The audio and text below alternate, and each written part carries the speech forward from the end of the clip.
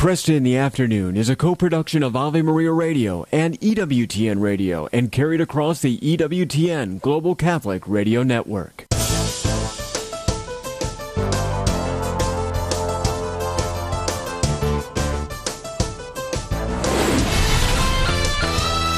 Broadcasting from the studios of Ave Maria Radio in Ann Arbor, Michigan, Al Kresta is ready for conversations of consequence. This is Kresta in the Afternoon. Good afternoon and welcome to Kresta in the Afternoon. This is Marcus Peter. I'm filling in for Al Kresta as Al is away on business right now. We have an enlightening lineup. We're going to be talking about the place of Catholic education, Catholic schools in general, in the formation of our young as we raise them to be virtuous individuals who contribute to society and contribute to the growth and overall flourishing of society. And then after that, we'll be talking with Greg Lukianoff. He is one of the nation's foremost attorneys when it comes to First Amendment rights, but over and above that, he is a brilliant thinker when it comes to present culture and how it stands against the notion of the freedom of speech. So he presents a thoughtful work in critiquing it, and then he presents a solution for it.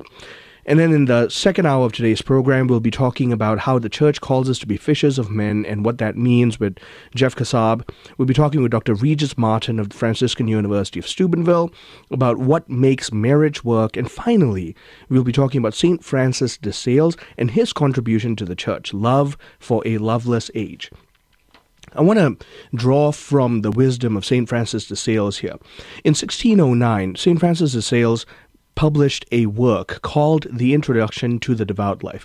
And it's a series of letters that he wrote to a spiritual daughter of his, whom we know to be Philothea. Now, whether that's her real name is besides the point, because Philothea means the girl. It's the feminine version of the lover of God. So he writes this, and he presents it to all of us in a kind of generic direction of our growth in spiritual life. And he's known as the Doctor Caritatis. He is known as the Doctor of Love. And this is why. He tells us, you aim at the devout life, dear child, because as a Christian you know that such devotion is acceptable to God's divine majesty. And then he goes on to talk about how the problem with our spiritual life is that from the get-go, we ought to develop right habits and good, virtuous patterns. Because if we don't come into moral rectitude from the get-go, then bad habits can form and stay, then become harder to change. We're going to ponder more of this throughout the next 2 hours, but St. Francis de Sales, pray for us. For now, let's take a look at the headlines. Thank you, Marcus, and good afternoon, everyone. This is your Ave Maria Radio News for Wednesday, January 24th. It's the Feast of St. Francis de Sales. And today's news is brought to you by Visiting Angels, providing loving care and assistance for seniors in need at visitingangels.com. Former President Trump has held off Nikki Haley to win the New Hampshire GOP primary. Despite the loss, Haley vowed to stay in the race and is hoping to score a win in her home state of South Carolina next month. In the Democratic race, President Biden won New Hampshire's primary as a write-in candidate. A survey is giving insight to Generation Z's views on religion. A recent survey from the Public Religion Research Institute found that Generation Z adults are more likely to identify as religiously unaffiliated than older generations, with the exception of millennials. The survey also found that Generation Z Republicans, including adults and teenagers, attend church more often and say religion is more important to them than Generation Z Democrats or independents. Ford is announcing a recall of nearly 2 million Explorer SUVs. The recall is for Explorers from the 2011 to 2019 model years. The recall is related to a piece of trim on the vehicle that could detach and become an airborne hazard for other drivers, although there have been no reports of accidents or injuries. And a California woman is accused of stealing thousands of dollars worth of trendy Stanley stainless steel cups. Police just outside of Sacramento said they received a call last week about a woman walking out of the store with a cart full of the cups without paying. Employees told the officers she refused to stop and stuffed the stolen merchandise into her car. Police eventually caught up to the 23-year-old suspect and found 65 of the cups worth $2,500 in the car. Videos have gone viral this month showing long lines and frenzied crowds of people trying to get their hands on the limited edition versions of the cups. From the AveMariaRadio.net news desk, I'm Dan McGraw. Good afternoon. Welcome back to Kresta in the Afternoon. I'm Marcus Peter, filling in for Al Kresta. For those of you who don't know me, I wear many hats here at Ave Maria Radio. I'm the Director of Marketing. I'm also the host of Unveiling the Covenants, which is a weekly program dedicated to exploring the covenant love of God the Father from sacred scripture. So check out the work that we're doing here at Ave Maria Radio.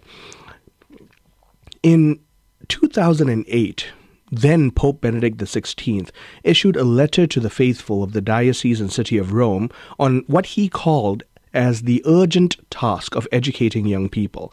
The Second Vatican Council saw this as a dire need and published the document Gravissimum Educationis, or the gravity of education, the weight of education. To talk with us more about this is Kevin Murphy, and the reason for this is next week we commemorate Catholic Schools Week. Kevin Murphy joins us from the Cardinal Newman Society, and he is the Vice President of Marketing and Communications at the Cardinal Newman Society, and you can find out more about their work at cardinalnewmansociety.org, as one word. Kevin, how are you doing? I'm doing great, Mark. How are you doing? I'm very well, thank you. Thank you for joining us today. Thank you for the invitation. So next week, we go through yet another annual celebration of Catholic Schools Week. And the fact of the matter is these weeks can sometimes come and go, and we can take for granted the place that a true Catholic education ethos has in the formation of the souls of the young. And frankly, you would probably be one of the first to admit that we're in a position of crisis here when it comes to Catholic education. So shed some light on what's going on. Yeah, Marcus, beautifully said. That's one of the things, the letter, we just celebrated the anniversary of the writing of the letter from Pope Benedict XVI. He wrote the letter on January 21, and so we're just 3 days out from that. This is the 16th anniversary of that letter, but what was fascinating about the letter is that he called it an urgent task. Mm-hmm. Of educating young people. And he even used a phrase he coined inside the document where he said he called it an educational emergency. Mm-hmm. Now, for parents, for grandparents, and even for students, why would Pope Benedict use such language as an educational emergency, number one? And number two, that was 16 years ago. Mm. I mean, think about what has transpired in our culture in the last 16 years. And if it was an educational emergency then I don't even know the proper phraseology for what it is now. Right. We've probably gone from emergency to potential catastrophe. And now, to be sure, this language of urgency in Pope Benedict XVI's writings is not unique. And like you would know this well. He's always been concerned about the wrongful formation of the intellects of particularly the faithful. We think about the homily that he delivered just prior to the election of the new pope, so after the death of John Paul II, where he talks about the dictatorship of relativism. This was in April of 2005. And then in September of 2006, he delivers his, what I believe to be one of his most magnificent speeches, the Regensburg Address. And again, he's highlighting the urgency of our need to return to objective truth and objective goodness and objective morality as the only means of forming the human person if we're going to right the ship of the culture. So is that what you guys are seeing in the Cardinal Newman Society as well? Absolutely. And the thing that, using the phrase the urgency or the educational emergency, these, as you mentioned, Catholic Schools Week is coming up starting on Sunday. And as a person who sat in the pew and heard people talk about Catholic Schools Week and quote, celebrating Catholic schools, I think it's all good and well.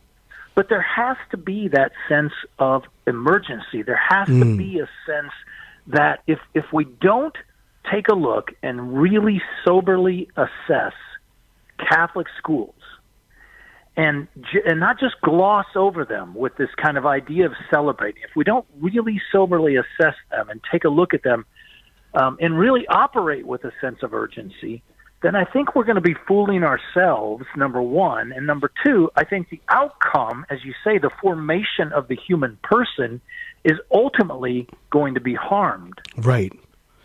So, Kevin, I want to zoom into exactly this. What is the emergency of, especially when it comes to Catholic education at the K through 12 level? What's the lack of the urgency? What are we not seeing? Yeah, I don't think we're seeing the rapid decline of Catholic schools. I go back to the 1960s, which was the high water mark for Catholic schools. There were 13,000 Catholic K through 12 schools. Mm-hmm. There were 5.2 million students. Today, we have 54% less Catholic schools. That's under 5,900 Catholic schools, number one. And then number two, the souls that are inside those schools, we have 70% less students. So we went from 5.2 million students to 1.6. Now, Marcus, you as you mentioned at the top of this program, you wear many hats. One of them is the marketing hat for Ave Maria Radio, right? So let's look at it like in terms of market share. If you think the Catholic schools, which at one time had 13,000 Catholic schools, 5.2 million students, at that time, there was only 178 million people in the United States. And so the Catholic enrollment represented about 2.9% of the overall population. Now, fast forward to today, where we only have 1.6 million students and under 5,900 Catholic schools. But what's happened to the population? I mean, we've gone from 178 million people in the United States to about 333 million. And Catholic school enrollment, therefore, the market share has gone from 2.9 to 0.005 of the total population. And think about this. It's a massive statistical decline. Oh, it's massive. And you think about that. This is despite Catholics comprising, most research says Catholics comprise 20% of the overall U.S. population. And look at it like a business. If I gave you a business and I said, hey, we got 13,000 retail locations, we have 5.2 million customers, and then I come back in, a certain amount of time, and now we have 1.6 million customers and 5,900 locations. And you look at that, if we'd have simply maintained market share, Marcus, from what it was to what it could be today, if we just stayed even, we didn't grow and we didn't recede, we just stayed even at 2.9%, we would have 9.5 million students in Catholic schools, and instead we have 1.6. So just again from the marketing perspective then, just talking about some of the contributing factors, we would call this a SWOT analysis, right? Talking about some of the contributing factors, pardon me, I know we're speaking particular jargon. What, in your opinion, are some of the weaknesses and threats that have led to this massive decline in not just market share, but also by virtue of bad market share, poor yield in terms of investment and returns, in terms of ad spend? So all of these things come into consideration when we're thinking about the Catholic population and why they don't send their children into Catholic education.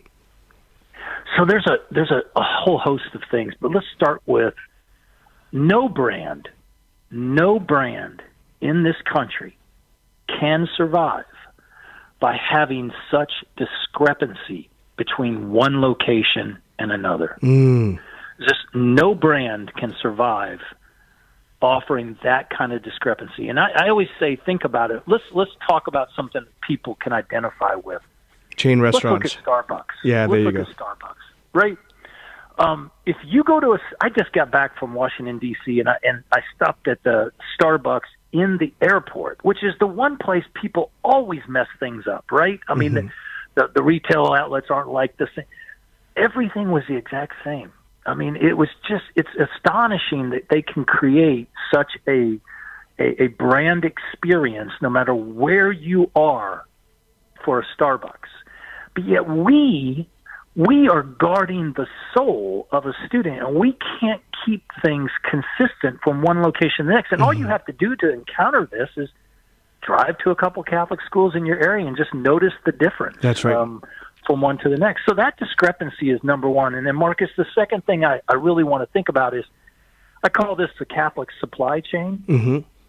If you start with, and I think it was Teresa had mentioned this morning, if you start with sacramental marriages and you just progress, sacramental marriages are down nearly 80% over the same time period the Catholic schools have experienced their decline. The number of births, we have the lowest U.S. birth rate ever recorded, and Catholic women are now indistinguishable from other subgroups of women. And then you have 63% less baptisms, I believe it is. Then you have, as I said, 70% less elementary school students, and you have 70% less high school students. And then you get to the colleges. And Marcus, if you talk about the Catholic supply chain, this is the one area where the numbers go up. But think about it. They go up because they're going to so-called Catholic schools, Catholic universities, I should say, who bear the name Catholic. That's right. But a person could go onto that campus and almost run into nothing that is Catholic about that. Right. And most of the time when I take calls from young people deeply discouraged about what they encountered, they're at a Catholic university. Yeah. And they go there and then they find things like, trans shows or different kinds of programs that really totally obliterate the faith. They invite speakers that are scandalous speakers. Their curriculum and their readings, the things that they're reading are opposed to the faith on a constant basis. So there's this barrage. And so it's interesting. And to culminate all of this Catholic supply chain, the one figure that really stuck out to me was the number of people who are Catholic adults who no longer identify as Catholic. Yeah. And that the number nuns, has gone from 3.5 million to 30.8 million, which is an 800% increase. So the result of what we're talking about, lack of good Catholic education, is rearing its ugly head at the end. And in the face of this, we truly do have a problem with mediocre catechesis and faith formation. So there really is a lot we could flesh out. Thank you for joining us, Kevin. I hope that there are future opportunities for us to flesh this out even more. Kevin Murphy, Vice President of Marketing and Communications at the Cardinal Newman Society. I'm Marcus Peter, filling in for Al Kresta on Kresta in the afternoon.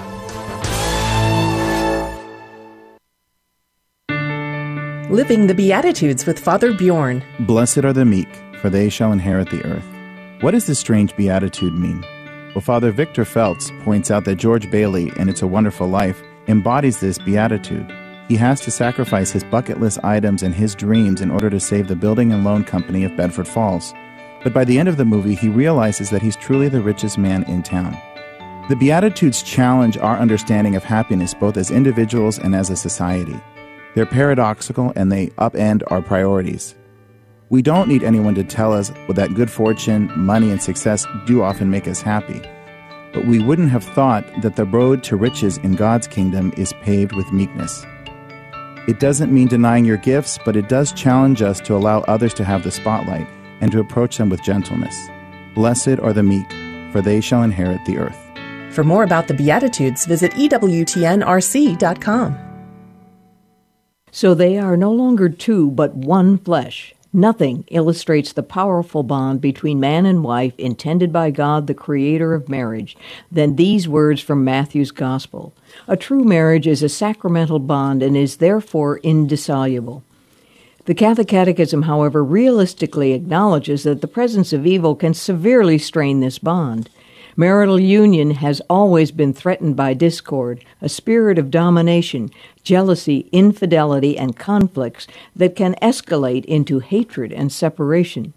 The original communion of Adam and Eve was ruptured by their sin of disobedience. Their relations were distorted by mutual recrimination, says the Catechism, and brought about the pain of childbirth and the toil of work. Without God's help, a man and woman cannot achieve the union of their lives for which God created them in the beginning. This is Peggy Stanton, and this has been the Order of Malta's Minute with the Catechism. The wisdom of Mother Angelica. The devil will always do his best to tempt you into sin until you get to that place where you love sin. That's what he wants. He wants you down there with him. And not because he loves you, he hates you. When you do what the enemy tempts you to do, he does it out of pure hatred. EWTN. Live truth. Live Catholic.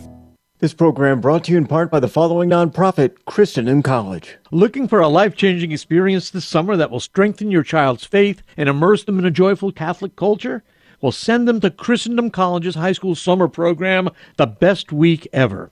It's located in the beautiful Shenandoah Valley of Virginia, and The Best Week Ever is one of those gifts that keeps on giving. You can learn more and apply at bestweekever.com. Mention Al Kresta when applying. That's bestweekever.com. Ave Maria School of Law is the Roman Catholic law school in the United States. Consistently ranked in the Princeton Review as one of the best and most conservative law schools, as well as pre-law's most devout law school. Ave Maria School of Law provides a traditional legal education while emphasizing how the law intersects with the Catholic intellectual tradition and natural law philosophy. Ave Maria School of Law, unabashedly Catholic, consistently excellent. For more information, visit avemarialaw.edu. The Catechism defines evangelization as the proclamation of Christ and His gospel by word and the testimony of life in fulfillment of Christ's command. But what does that look like in real life? It looks like the St. Paul Evangelization volunteers out on the street, sharing the good news with people in a non-confrontational way, handing out free sacramentals, listening to them, praying for them, teaching them, planting seeds, and letting the Holy Spirit make them grow. Visit streetevangelization.com and learn more so you can get involved in real-life evangelization. Good afternoon. Welcome back to Kresta in the Afternoon. I'm Marcus Peter, filling in for Al Kresta. Since the year 2000, Greg Lukianoff's Foundation for Individual Rights and Expression has tracked instances of free speech violations on U.S. college campuses. The numbers back up what many of us suspect, that since 2014, there's been a massive uptick in campaigns to investigate or even punish scholars for quote-unquote unacceptable views, resulting in almost 200 firings and hundreds of other sanctions. Now, this is completely antithetical to what we once believed was the purpose of higher education, to expose one to exposing views and opinions and to be able to form one's intellect rightly. Thankfully, there is a solution. We talk with Greg Lukianoff. Greg is the co-author of The Canceling of the American Mind, Cancel Culture Undermines Trust and Threatens Us All. But there is a solution. He's also the author of The Coddling of the American Mind, and he is the president and CEO of the Foundation for Individual Rights and Expression, also called FIRE for short, F-I-R-E, and one of the country's most passionate defenders of free expression. Greg has written on free speech issues in the nation's top newspapers, including the New York Times, Wall Street Journal, The Washington Post, and he was the executive producer of documentaries such as Can We Take a Joke? You may follow him on Twitter at G. Lukianoff, that's with a K, Lukianoff, and learn more about his work at thefire.org. Greg, how are you doing? I'm pretty good. Thanks for having me on. Oh, the honor's all ours. I want to also mention this for the benefit of our listeners. Colin Style of Politico magazine names Greg one of the nation's preeminent First Amendment lawyers and most vivid chroniclers of American fragility, and rightfully so. You've done quite a bit in trying to tackle what's happening in the culture, especially as it pertains to direct violations to American constitutional freedoms, especially First Amendment rights. So I want to ask you, what prompted the penning of The Canceling of the American Mind? Well, I went to law school to do First Amendment law, and this has always been a passion of mine. I'm a first-generation American. I'm a former student journalist, and that's a pretty normal MO for someone going into First Amendment law. And been working in this field since 2001. FIRE was actually founded in 1999, and so we're celebrating our 25th year this year. And I've been with FIRE for my entire career, post law school career at least. And in 2014, something very dramatic happened, and it wasn't subtle at all. And my first attempt to sort of get into the shift that I was seeing was a project I worked on with Jonathan Haidt, talking about how we were seeing all these students coming in with these ideas about trauma and medicalized excuses, frankly, for censorship. And we made the point that not only will this be a disaster for academic freedom, it's going to be a disaster for mental health. Right. And so that was coddling in the American mind, which we started working on in 2014. The original article came out in 2015, but the book came out in 2018. But what we left on the table was just the fact that there had been this huge uptick in professors and students getting in trouble at a scale that is just, historically, literally unprecedented. Right. I'm publishing something on my Substack explaining that this is just a fact that should be out later tonight. So realizing that we were still hearing people who were respected claim that cancel culture was a hoax, or that it didn't even happen. Wow. I felt like I was one of the few people in the country who had access to all the data that made the point that that's insane, and you should never take someone who says that seriously again. So, having taught high school for 5 years, Greg, I have to tell you that the sheer delusion of two generations, largely mine and the one after me, of how cancel culture is being perceived. It's being called accountability culture, as if it's a virtuous thing. And it's under the guise of virtue signaling. How dare you utilize the violence of your speech, whether or not you have the right is besides the point, but utilize the violence of your speech to bring about trauma to these people who've experienced generational, and it just goes on and on. The oppression narrative, which you highlight in your book, actually, the oppressed narrative is just hammed up ad nauseum. And in the face of this, here you are standing up for these age-old, traditional, objective rights of the human person that are enshrined in the American Constitution. So, just tell us a little more about all of that.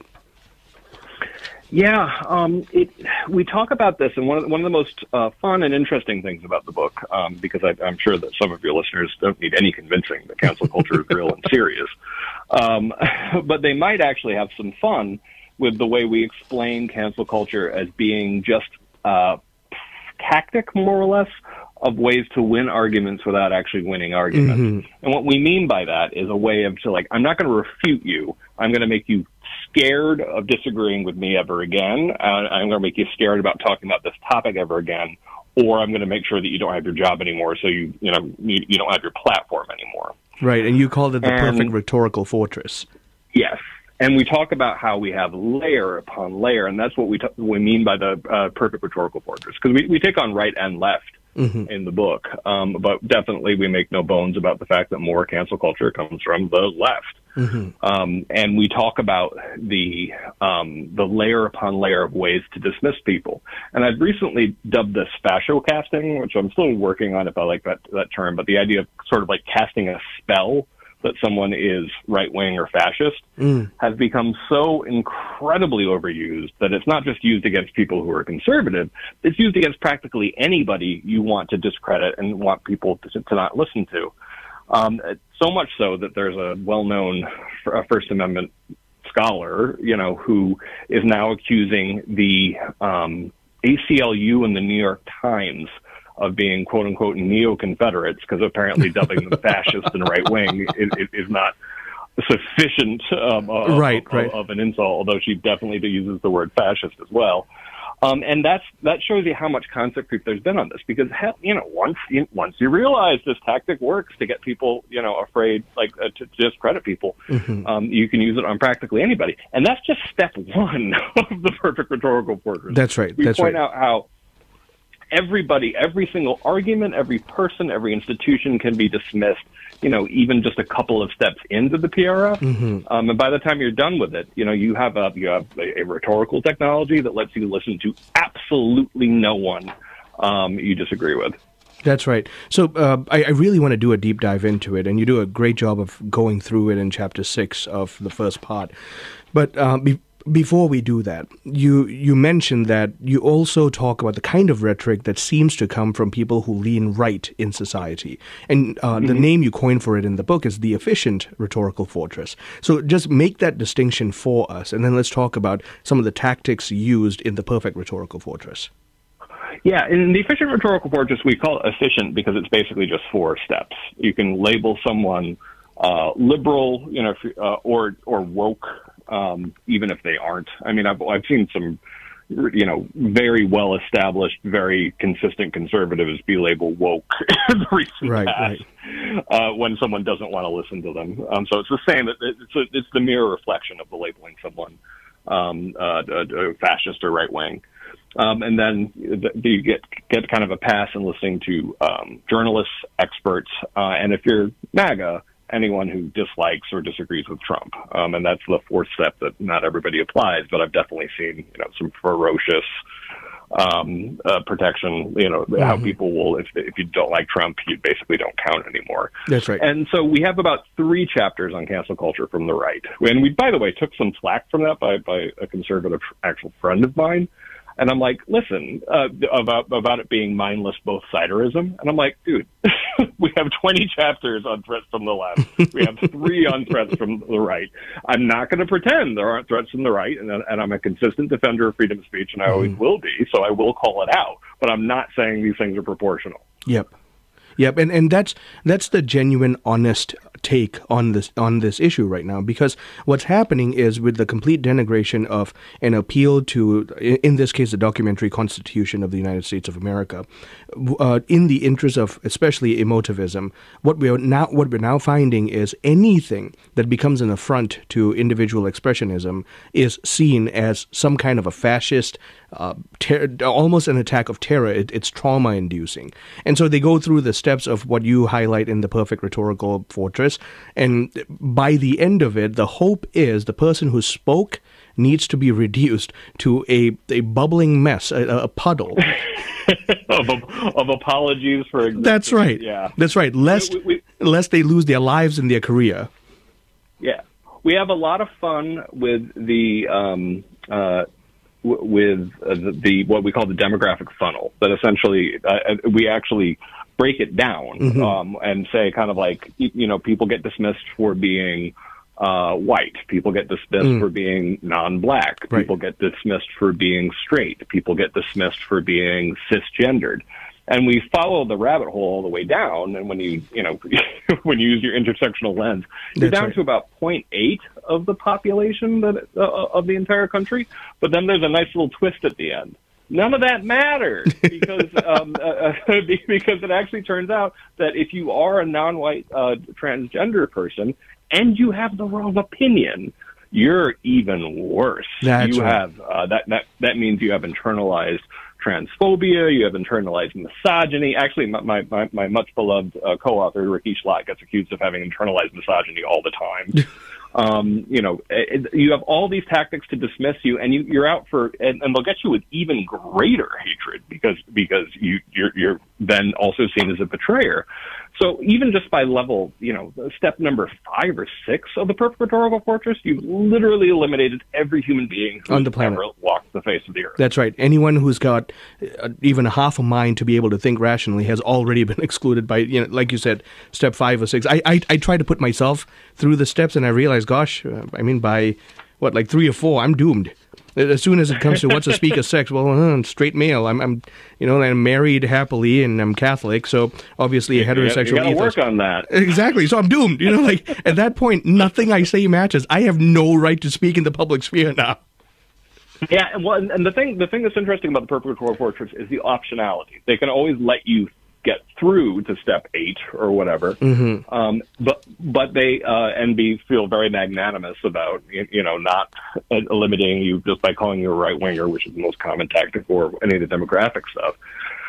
But they can still use all these other tactics, including the tactic of the 2 tactics of last resort: emotional blackmail, which is when people show up in your office crying because someone published something, for goodness sake, which happens at publishing houses these days. Yeah.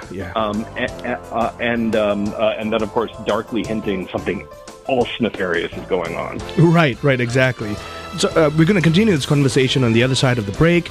I've been talking to Greg Lukianoff, co-author of The Canceling of the American Mind, Cancel Culture Undermines Trust and Threatens Us All, but There Is a Solution. Stay tuned. This is an enlightening conversation. I'm Marcus Peter, filling in for Al Kresta on Kresta in the afternoon. I worked in pro baseball for a long time, and we play on Sundays. And it was an easy excuse. I took the easy out and just didn't go to Mass. Got caught up on that whole selfishness, that whole, I can do it all. The times when I was struggling were the times I needed God the most. And now that I've come back and accepted God, my world is completely changed. If you've been away from the Catholic Church for any reason, visit CatholicsComeHome.org today. Kresta in the Afternoon is underwritten by the following nonprofit organization: Real Estate for Life. Buying or selling your home or business property? Real Estate for Life can connect you with one of 1,400 pro-life real estate agents around the world. When Real Estate for Life receives a referral fee, they donate 70% to Ave Maria Radio and Human Life International. More information at realestateforlife.org or 877-LIFE-US1. That's realestateforlife.org. Accidents are the leading cause of life-threatening injuries, but few Americans are prepared. My Life Angels creates your pro-life healthcare durable power of attorney, accessible anytime on smartphones, and alerts loved ones if you enter a hospital ER, empowering them to protect you. You can protect yourself and your family. Use code AVE at checkout today, and My Life Angels will donate 35% of your initial membership to Ave Maria Radio. More information at mylifeangels.com. Support for this Ave Maria radio program comes in part by the non-for-profit St. Anthony Services. Are you shopping for mortgage products, Catholic investing, Catholic health, real estate, or estate planning? StAnthonyServices.org can help you find a Catholic professional for these needs. They regularly connect faithful citizens with faith-based professionals that share our Christian values. More information at StAnthonyServices.org or 877-LIFE-US1. It's time for Family Man with Dr. Gregory Popchak. Parents often resort to scolding, coaxing, or even bribing to get our kids to help with household chores. But what if I told you there's a more effective approach? The next time your child does anything helpful, pause to appreciate them. Say something like, "Hey, I noticed you put away your dirty dishes without being asked. Thanks for that. It's really thoughtful and responsible of you." You can even put a cherry on the top of your gratitude with a warm hug, a fist bump, or some other sign of affection. A few words of thanks are much more powerful than a whole paragraph of nagging or criticizing. Over time, you'll notice that these expressions of gratitude not only encourage more helpfulness from your kids, but more gratitude too. Get more great parenting tips at CatholicHOM.com or check out our books, Parenting Your Kids with Grace or Parenting Your Teens and Tweens with Grace. I'm Dr. Greg Popchak, but you can call me Family Man. To discover more ways faith can enrich your life, visit CatholicCounselors.com. Christ is the Answer with Father John Riccardo. John 6, verses 48 to 58. Jesus says, "I am the bread of life. Your fathers ate the manna in the wilderness, and they died. This is the bread," meaning me. "This is the bread which comes down from heaven, that a man may eat of it and never die. I am the living bread which came down from heaven. If anyone eats of this bread, he will live forever. And the bread which I shall give for the life of the world is my flesh." At which the Jews disputed among themselves, saying, "How can this man give us his flesh to eat?" They're scandalized by this. How is it that we're not? How is it that we just hear this and go, "Oh yeah, I know that passage"? They're just outraged and at least perplexed. Sane people, inspired teachers, wise men, prophets don't say things like this.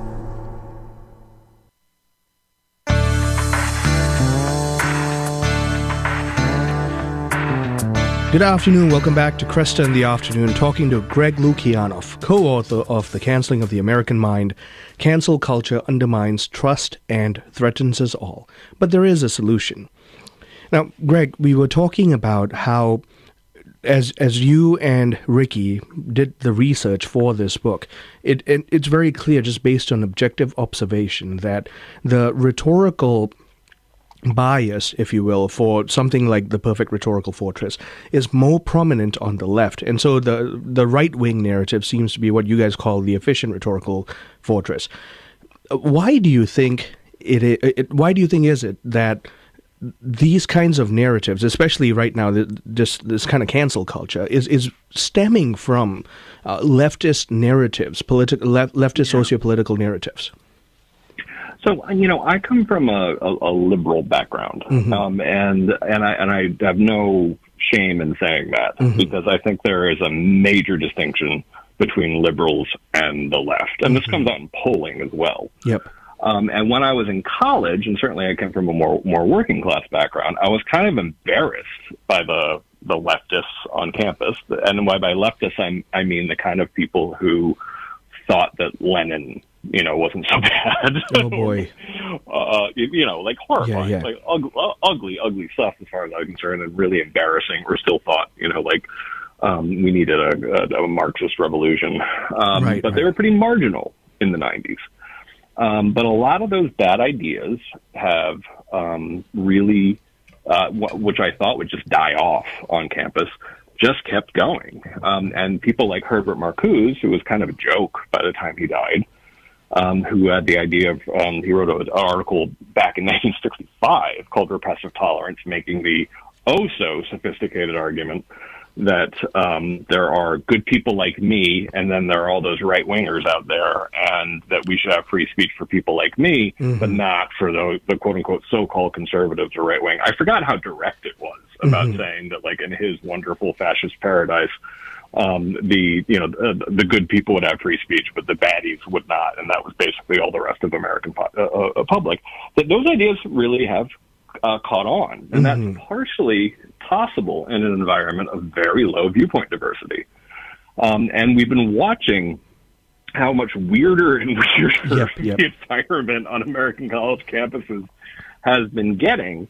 And the only good thing that I can say that came out of the October 7th reaction on campus was that now I don't have to explain to nearly as many people that something's seriously wrong on college campuses, because a lot of people got to see it with their own eyes. I mean, for goodness sakes, it's one thing, it's pretty awful to, on the same day as the attacks, to blame it entirely on Israel. That's pretty horrifying. It's another level of comedy for people to come out and protest in favor of the Houthis shooting missiles at civilian ships. It's reached a comical level. And when you have this kind of, when you have an ideology that's anti-free speech and has a lot more kind of, moral absolutism, because people talk a lot of times about this being moral relativism. It's not relativism. It's absolutism. Like they think this is a battle of good versus evil. And you don't have as many people that you know and trust and respect who disagree with you. Some of this tribal stuff is natural, but I don't want to attribute this just to unintentional natural forces. There was a lot of intention that went into a lot of this, and it's been building on campus for decades. And it's one of the reasons why we spend, and I want to be very clear about this, we spend a third of the book talking about potential solutions, not because we think this is easy to fix. We spend that much of the book talking about it because we think it's very hard, particularly in higher education. Right, and you do a really good job of pointing all of that out. You tackle some of the key aspects of human flourishing in society. You talk about the domestic family, the nuclear family. You talk about child rearing. You also talk about K through 12 education, and then finally you tackle the question of higher education. But you highlight the fact that this has to start earlier on. So I really don't want to jump ahead, because that's a real gold mine. But I do want to just tap your mind a little more based on this whole notion of the barricades of the perfect rhetorical fortress, right? Yes. Because our listeners are listening to this and they hear these terms, and you coined the term, but they've seen this, or some of them have been on the receiving end of this. So, kind of walk us through how this works out in public narrative. Oh, it's kind of funny. I don't actually have the book in front of me, so I don't remember all of the all of the stages for the perfect rhetorical fortress. So the first one is the speaker conservative? And then you talk about, well, if he's conservative, okay, what's his race? And then what's the speaker's sex? And then what's the speaker's sexuality? And then is the speaker trans or cis? And then are they guilty by association? Can they be accused of being phobic? Anything? By the way, I checked that box. As soon as I read your description, I realized I probably check every box for being phobic, which is funny. I don't think I have any phobias. So no, well, that's not what it means anymore. I know it just ends up getting used. Like people used to use homophobic to mean people who were afraid that they themselves were gay, and then it got turned into as an all-purpose. You're being critical of blah, and of course it's used all the time as being, Islamophobic. Right.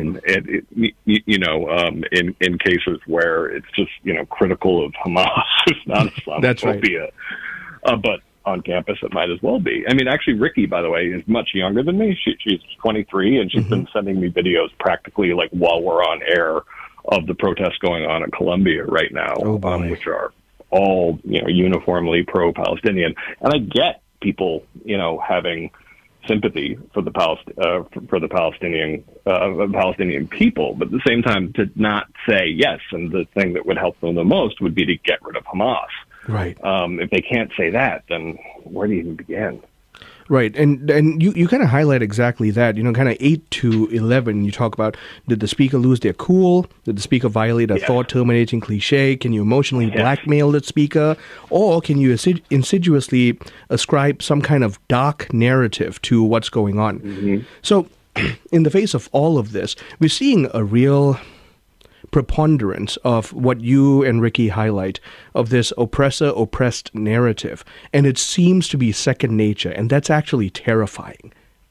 No, the oppressor-oppressed narrative, we talk about this in coddling as well, and there are some things that we didn't hit as hard in canceling because we thought we addressed them in such detail in coddling, including where did this come from, which we addressed to some degree in Canceling the American Mind, but we thought we didn't want to, beat a dead horse on the role of social media, which is obviously key here.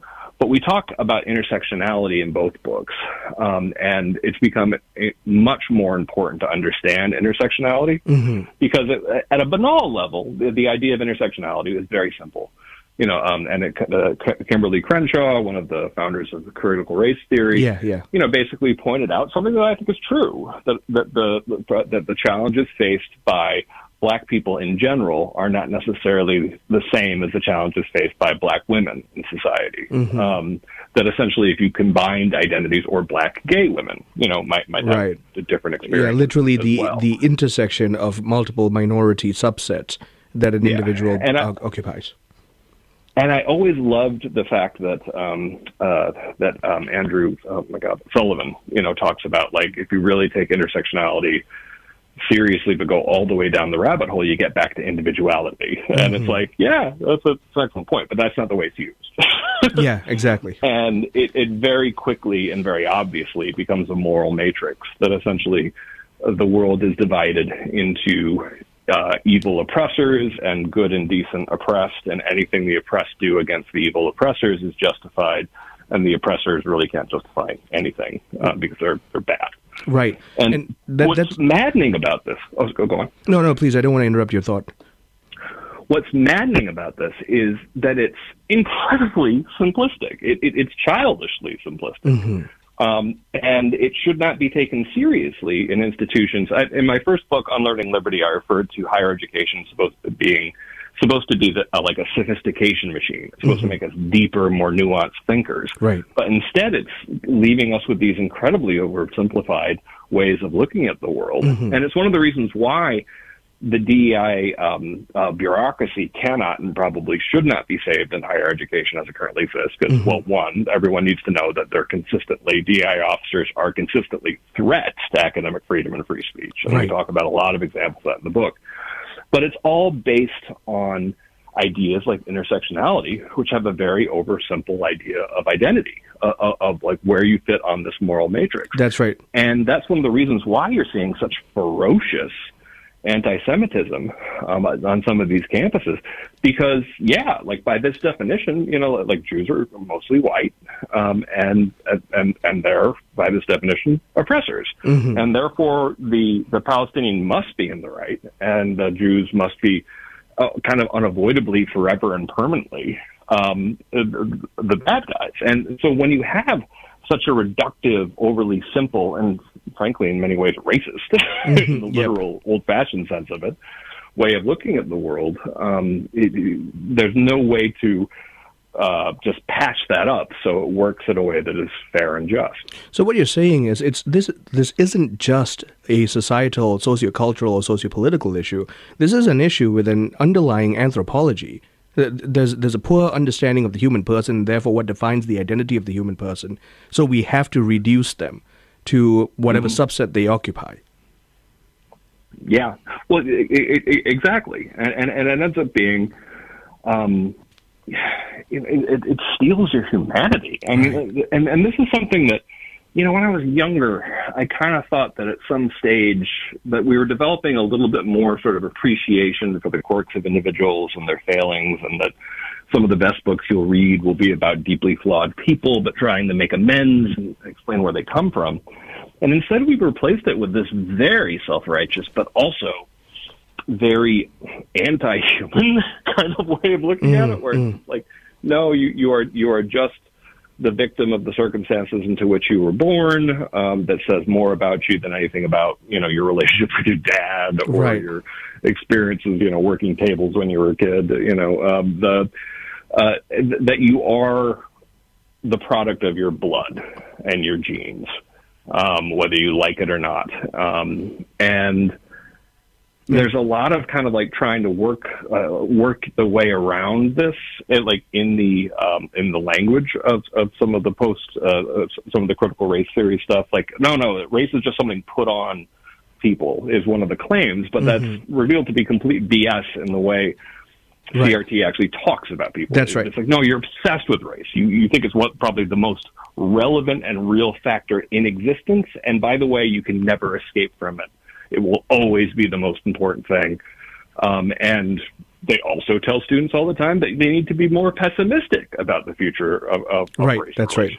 Which I remember talking to a talented young black graduate student who was going to a graduate program, who at a function said, it really just is true that nothing's gotten better since in American history for black people. And I'm like since slavery? Yeah, you've got to be kidding me, right? But no. Like seriously, he's kind of well, yeah. In a lot of ways, he qualified a little bit, and I'm like, okay, I know that you've been taught that there is a system out there oppressing you. How is this what they're telling you? Not that system, right? Right. The only systemic oppression that's being put out is by the CRT narrative. Yeah, I remember I was attending a talk by, I'm Malaysian and I'm a minority of a minority, but point being, I was attending a talk and this person was insisting that America was founded upon racism, it's systemically racist, and there's no other nation more racist than America. And I couldn't take it. So I stood up and have you met other people? Have you? I was born and raised in Malaysia, where racism is constitutionally enshrined, and so no. But in the face of all this, I don't want to make this a personal thing, right? But in the face of all of this, we're really seeing a massive historical amnesia of history. But we're also seeing a complete disconnect from what's actually real, because we're buying narratives that are just shoved at us. Yeah, well, no, I can talk a little bit more about this. It's the tankies that I want to talk about like how much we are trying not to learn the lessons of the 20th century. Greg, I'm so sorry that the music's hit. Been talking to Greg Lukianoff, co-author of The Canceling of the American Mind, Cancel Culture Undermines Trust and Threatens Us All. I'm Marcus Peter, filling in for Al Kresta on Kresta in the afternoon.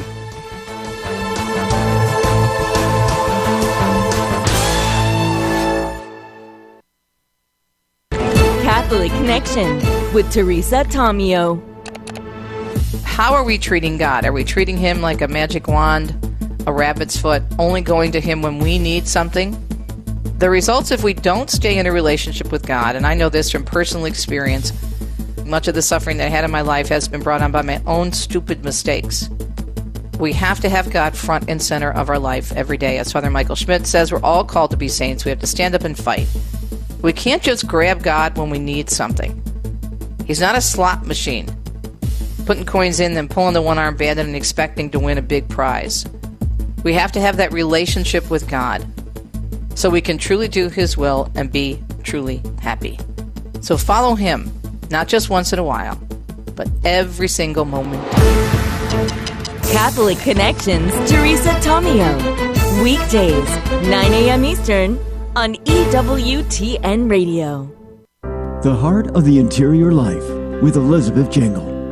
In the fifth rule of St. Ignatius of Loyola's 14 Rules for the Discernment of Spirits, St. Ignatius teaches that when we are experiencing spiritual consolation, the good spirit guides and counsels us more. When we are experiencing spiritual desolation, it is the bad spirit that guides and counsels us more. And as St. Ignatius teaches, we cannot find the way to the right decision. Father Timothy Gallagher writes, "The time of spiritual consolation is thus the time to accept the work of God, to be open, to listen, to receive the thoughts and inspirations arising from the consolation itself." Father Gallagher continues, "The thoughts that arise out of spiritual desolation, the guidance and counsel of the bad spirit we then receive, if followed, will always lead to spiritual diminishment." How has the good spirit been guiding your heart today? For more information, visit AveMariaRadio.net.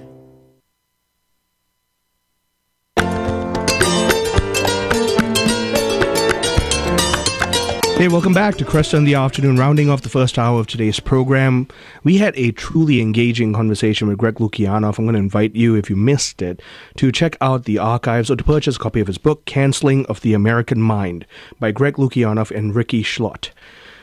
I want to return to this fundamental notion.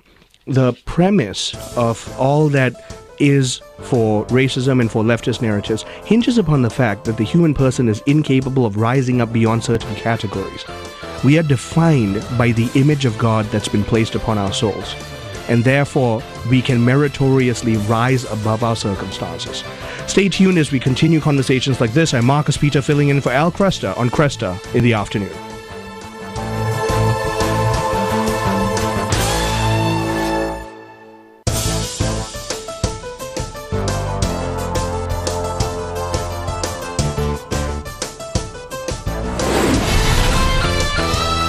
Broadcasting from the studios of Ave Maria Radio in Ann Arbor, Michigan, Al Kresta is ready for conversations of consequence.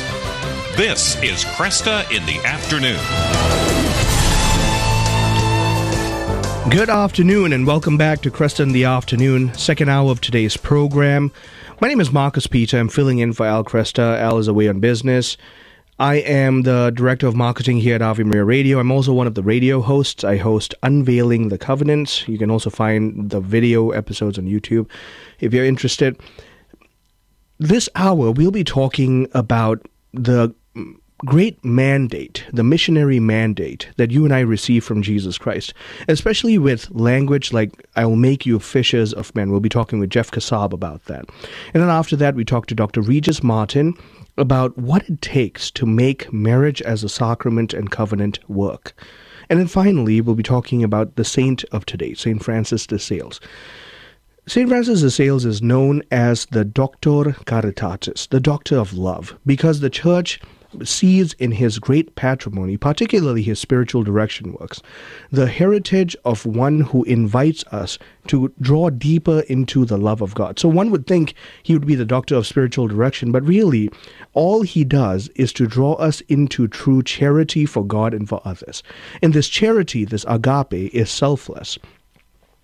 In Francis de Sales' own words, when we dive deeper into the life of being devout, we start rising with swift and soaring wings.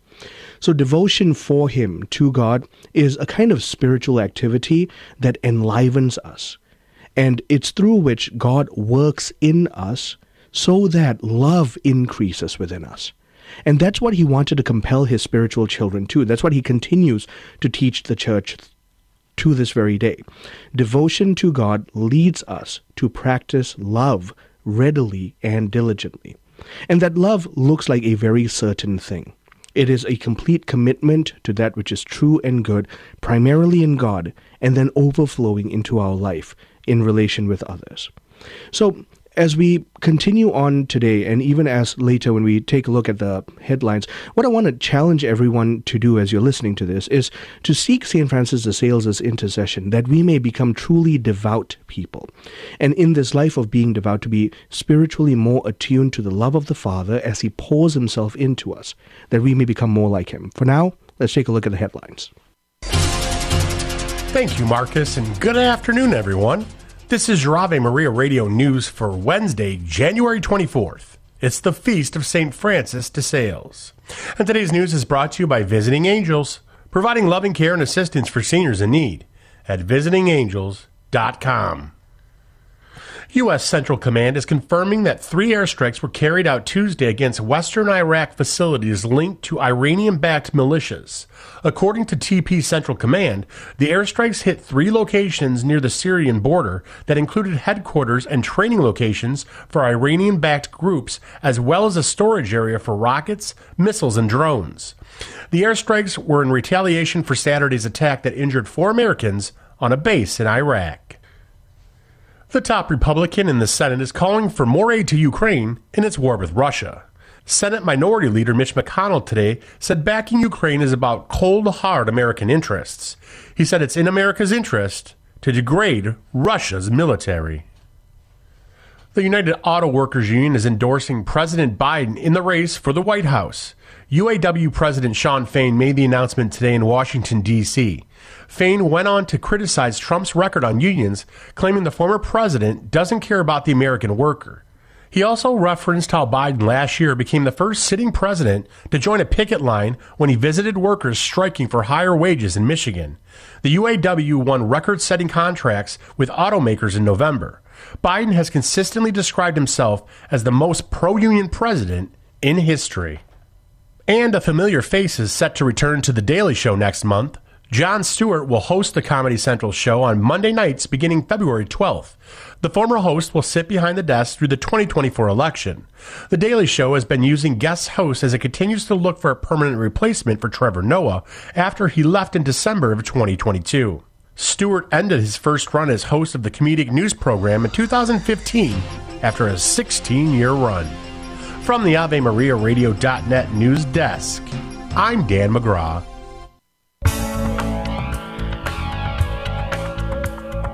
Good afternoon and welcome back to Kresta in the Afternoon. I'm Marcus Peter, filling in for Al Kresta.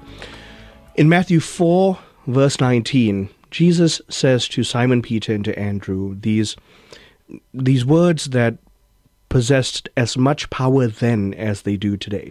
Follow me and I will make you fishers of men. Now, John Paul II in 1990 went on to say in Redemptoris Missio, may young people, may all people have the courage to reply to Jesus' words as Isaiah did in Isaiah 6 verse 8. Here am I, Lord, I am ready, send me. Now, in the face of this particular narrative, our next guest has written something pondering this reality. Jeff Kassab is a speaker with the ECRC's Speaker Bureau. That's the Eastern Catholic Re-Evangelization Center. He's a lifelong Catholic and subdeacon for the Diocese of St. Thomas the Apostle, the Eparchy of St. Thomas the Apostle. He founded the Genesis 4-9 men's group in 2016 and is involved heavily in marriage ministry with his bride Ahlam. And you may find his blog at thejourneytoheaven.com. Jeff, my friend, how are you doing? Very well, Marcus. So nice to hear your voice. Likewise, brother, likewise. So I saw this article and I immediately told Brian we have to have you on to talk about this. So you've mentioned before this deep burning desire in your heart, and you know I share that too, of this urgency of the gospel message for all of us in some way to become fishers of men. So I know that's where this is coming from, but what specifically led you to pen this?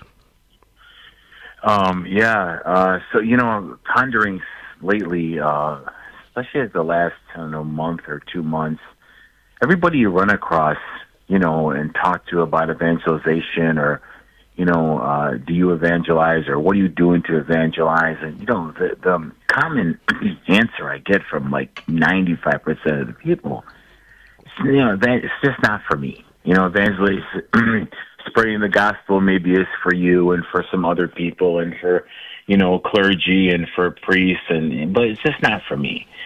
And I heard this so much, I just kind of, I said, this is, people need to be known, needs to be known to people that preaching the gospel, evangelization, it's for everyone. Jesus, and a lot of people don't really understand this, but Jesus is sometimes very blunt in Scripture. He gives us sometimes direct commandments. Yep. And sometimes he gives us indirect commandments. So, for example, in Matthew 26:19, this is a direct commandment. Go make disciples of all nations, right? Baptizing them, teaching them to observe all that I have commanded you. And I'll be with you always to the close. A direct commandment to the 12 apostles. And not just to them, because as we know, that commandment to go out and baptize, it can't end with the death of the 12th apostle. That's right. Whoever was, it cannot. Otherwise, Christianity would have never spread. And then he goes far when he calls the sons of Zebedee. Now, this is follow me, and I will make you fishers of men. Now, this is kind of an indirect commandment, right? He's telling them, listen, follow me. You're not going to be fishers of men right now, but I will make you. I will qualify you. I will teach you. I will guide you, and you will learn from me. Then you'll be fishers of men. And I think this particular indirect command from Jesus is so, to me, Marcus, it really hits the heart of evangelization. Right. Because are we fishers of men? Are we really doing that? I mean, it can't just end with the 12. It's all of us are called to be fishers of men. The unfortunate thing is, when you ask people this question, are you fishers of men? No, it's not for me. Pretty much what they're saying indirectly is, well, I don't want to be a disciple of Christ right now, because being a disciple of Christ requires a radical change in my life. That's right. And I just don't want to do it. It demands too much of me, and I'd rather live the life that I have right now. I'm comfortable. I got a wife. I got a couple kids. I go to the gym a couple days a week. Weekends, I watch football with my buddies. Sometimes we go out to dinner. I'm comfortable, I don't have time for this. Yet, can you imagine if the 12 said that? The sons of Zebedee, they were fishing in their father's business, That's supporting him, supporting the family business. It's the only income they had. They made a radical change, Marcus, to follow Christ and to become fishers of men. Now, they had the free will. They had the choice to tell Jesus, you know what, Jesus, this is not for us. Go find 2 other men. But they didn't say that. They dropped, the scripture says they dropped everything and came. Yep. So, their father must have looked at their father, and I keep getting visions from the series The Chosen. I'm just kind of obsessed with The Chosen lately, And they look at their father, and Zebedee's like, go. Like, what are you waiting for? Like, he's the Messiah. Right. So that's our calling, Marcus. So many people are afraid. And listen, we're not saying that you be like me or you or other people that chose to go and get theology degrees and study, 10 years. I'm not telling you to do that. Evangelize in your own way. Everybody has different gifts they can evangelize, and God will give you that support that He knows whatever gift you have. Right? God will send the Holy Spirit upon those gifts, and those gifts will flourish. That's right. And be fruitful. That's right. We need to make that choice, Marcus. I'm completely with you, brother. And I think that's one of the concerns. You and I have spoken about this kind of off the mic as well, that it would appear that the concern of the faithful is, I'm not equipped enough, right? But the fact of the matter is, you don't need a master's in theology to do the work of drawing people into the embrace of Jesus Christ. You don't need a doctorate in theology to be able to, at the very least, read the scriptures and then see what the catechism says about it and to share that with people. No one's asking for a big doctrinal treatise. We each have our own callings in our own state of life. But, you face this in your apostolate as well, this common, I'm not equipped, I don't have what it takes. So you guys with your degrees, you go ahead and do it. Yeah, exactly. Marcus, I was trying to think of this all day today as I got the call from your producer that I was going to be on. And I'm trying to think of a saint or a priest or a bishop that when he was called to this was qualified. Right? Right. Name me a saint that was qualified for this. Were the 3 children at Fatima qualified? No, absolutely not. Was St. Augustine qualified? Was all these others, were they qualified? By no means. But Jesus, what does Jesus do? Just like he did with the sons of Zebedee and the other 12. First he said, follow me. Then I will make you fishermen. Meaning, I will teach you, I will guide you, I will do all that. But you first have to accept the call. That's right. Follow me.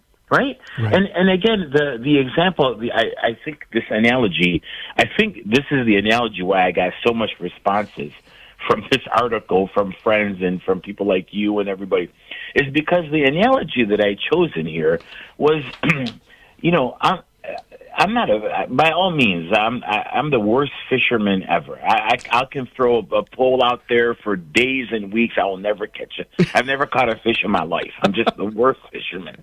Right? But what I do when I'm fishing, I keep changing bait to try to catch something. So it's the same thing with evangelization, right? You cast out the line and you don't catch nothing. But here, when it comes to evangelization, we use different bait. We have scripture, we have the catechism, we have testimonies, we have lives of the saints. We have so many tools that the Catholic Church offers us that if this doesn't work with this particular fish, this particular crowd, then use a different bait. That's right. If I'm going out and catching bass, I can't throw fake bait out there. From what I know, they like live bait. That's right. So That's right. I have to use the right bait to catch the right fish. It's the same thing with evangelization, Marcus. Yeah. When you know that you got a group of people, for example, if you're evangelizing some atheists, you're not going to go throw Thomas Aquinas out there. That's right. I mean, you're not even going to throw scripture out there because they don't believe in any of that. You have to start at the very basics, what could just be your own personal experience and encounter with the Lord. It could be as simple as that. Right. So you got to use different baits. I don't know. It sounds like, it's very simple, but people make it very, very difficult. Right. I think we can overthink the entire enterprise of evangelization. And part of the other problem is in the face of where we are in the church right now with such great evangelists, people like Al Kresta, Scott Hahn, we can sometimes think, well, gosh, I could never be that, so why bother? But really what we ought to be telling ourselves is, I could never be that, and that's great, because that means I can be what God wants me to be. Yeah. Yeah, that's so important. It's great that we always look up to these great evangelists. I mean, I'll look at Dr. Scott Hahn's post, and he gets 5 and 10, 15,000 likes and shares. And we post something, we get 10 or 12 or 15. But my goal is not to be like Dr. Scott Hahn. Right. My goal is to bring, out of those 15 people that shared my post, if one of them comes to Christ, I'm okay with it. Yeah. I'm okay with it, because how do we bring people to the kingdom? In my opinion, it's one at a time. I mean, very few people, unless you're like, St. Peter on Pentecost, you can bring 3,000 or 5,000 at one time, which is great. But I don't think God has called us for that. I think God has called us to just bring a soul at a time. If you're throwing a pole in the water, Marcus, how many fish are you catching at a time? Oh, one at a time. one at a time, right? Yep. I mean, again, unless you're very, you're really fishing like a commercial, you're throwing nets out there, Right. And that's what Dr. Scott Hahn does. These guys throw the nets out there and catch thousands. Mm-hmm. But you and I and the average evangelist are aiming for one at a time, and I think that's what the Lord is calling us for, guys. Just bring one soul at a time. That's all I ask. Okay, so we're running out of time, and I want you to just very briefly, how can someone just start doing this fishing of men? Marcus, I'm going to use the very last phrase that I put in my article. I put in the famous words of St. John Paul, do not be afraid. I feel like you need to start with Scripture, start with Scripture. First of all, again, I said you need to be... We have to stop there, Jeff. I'm sorry. I've been talking to Jeff Kassab. I'm Marcus Peter, filling in for Al Kresta on Kresta in the afternoon. Christ is the answer, with Father John Riccardo. In the midst of our culture today, in this age of relativism, which wants to grant Jesus some significance, but not so much, so we'll give him wise man, great leader, inspiring preacher, great teacher, prophet. You don't get that option when you claim to be God. What reasons do we have to believe that he is who he said he is? And it's important, again, to employ the use of our reason and to understand that faith is not blind.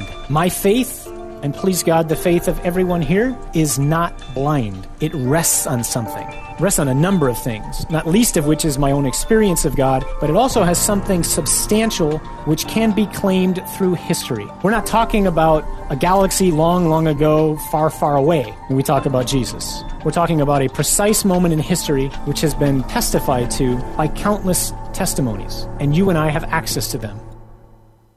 It's time for Family Man with Dr. Gregory Popchak. Catholic family life is a liturgy. Liturgy is a word that means a public act of worship. And for Catholics, liturgy is an act of worship established by God and intended to heal the damage that sin does to our relationships with Him and each other. For instance, the liturgy of the Eucharist is God's way of restoring communion with Him and making communion with others possible. Well, when we bring that Eucharistic grace home by looking for little ways we can share Christ's sacrificial love with our family each day, we celebrate the liturgy of domestic church life, the liturgy that helps God heal the damage sin tries to do in our homes, at the very root of human relationships. To discover more ways your family can celebrate the liturgy of domestic church life, check out the newest editions of Parenting with Grace and visit CatholicCounselors.com. I'm Dr. Greg Popchak, but you can call me Family Man. To discover more ways faith can enrich your life, visit CatholicCounselors.com. He was a doctor of the church and one of the most famous saints of all time. Matthew Bunson and the Doctors of the Church. St. Augustine is honored for his immense contributions to theology, but he balanced his genius with humility. He once declared it was pride that changed angels into devils. It is humility that makes men as angels. He died in 461. For more about the Doctors of the Church, visit doctorsofthechurch.com. Kresta in the Afternoon is underwritten by the following nonprofit organization: Real Estate for Life. Buying or selling your home or business property? Real Estate for Life can connect you with one of 1,400 pro-life real estate agents around the world. When Real Estate for Life receives a referral fee, they donate 70% to Ave Maria Radio and Human Life International. More information at realestateforlife.org or 877-LIFE-US1. That's realestateforlife.org. Hello, Steve Ray here. Everything in the Bible and in the Catholic Church starts with the book of Genesis. It reveals to us God's plan for mankind. Yet Genesis can be daunting, especially given the scientific discoveries of the last few centuries. Well, that's where I come in with my new book, Genesis, a Bible study guide and commentary. Discover a thoroughly Catholic approach to this exciting and dramatic ancient narrative that is so often misunderstood. You can get the book now on the store page at AveMariaRadio.net. Check it out.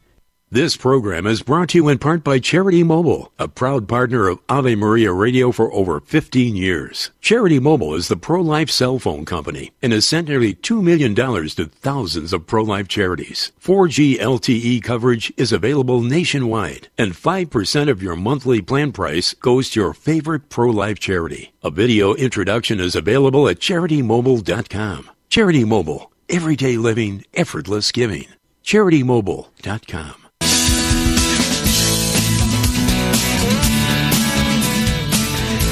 Hey, welcome back to Kresta in the Afternoon. Good afternoon. I'm Marcus Peter, filling in for Al Kresta as Al goes about the business of running Ave Maria Radio. Continue to pray for us, please. As we continue this hour, we will talk to Dr. Regis Martin.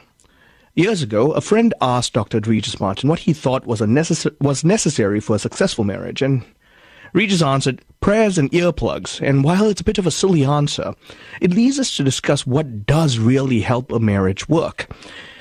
Dr. Regis Martin is a professor of theology and a faculty associate with the Veritas Center for Ethics in Public Life at Franciscan University of Steubenville in Ohio. He podcasts at the In Search of the Still Point. And his latest book, Looking for Lazarus, a preview of the resurrection, was released in 2021. Dr. Martin, how are you doing? I'm fine, thanks. And it truly is a blessing to have you on the program, and I'm really honored to be conversing with you. So I just wanted to dive right into this article you wrote, This is What Makes Marriage Work. I have a tremendous wealth of marital advice and wisdom to offer, considering I've only been married for 4 years. So, and I'm still learning. It's amazing. The covenant continues to enlighten me about my own flaws as well as the strengths that God has given me to be husband. And yet here, in your article, you start off by saying that prayer and earplugs are the two greatest pieces of advice for a good marriage. So help us understand what's going on here. Well, that was a perfectly fatuous comment I made, and I've since regretted it.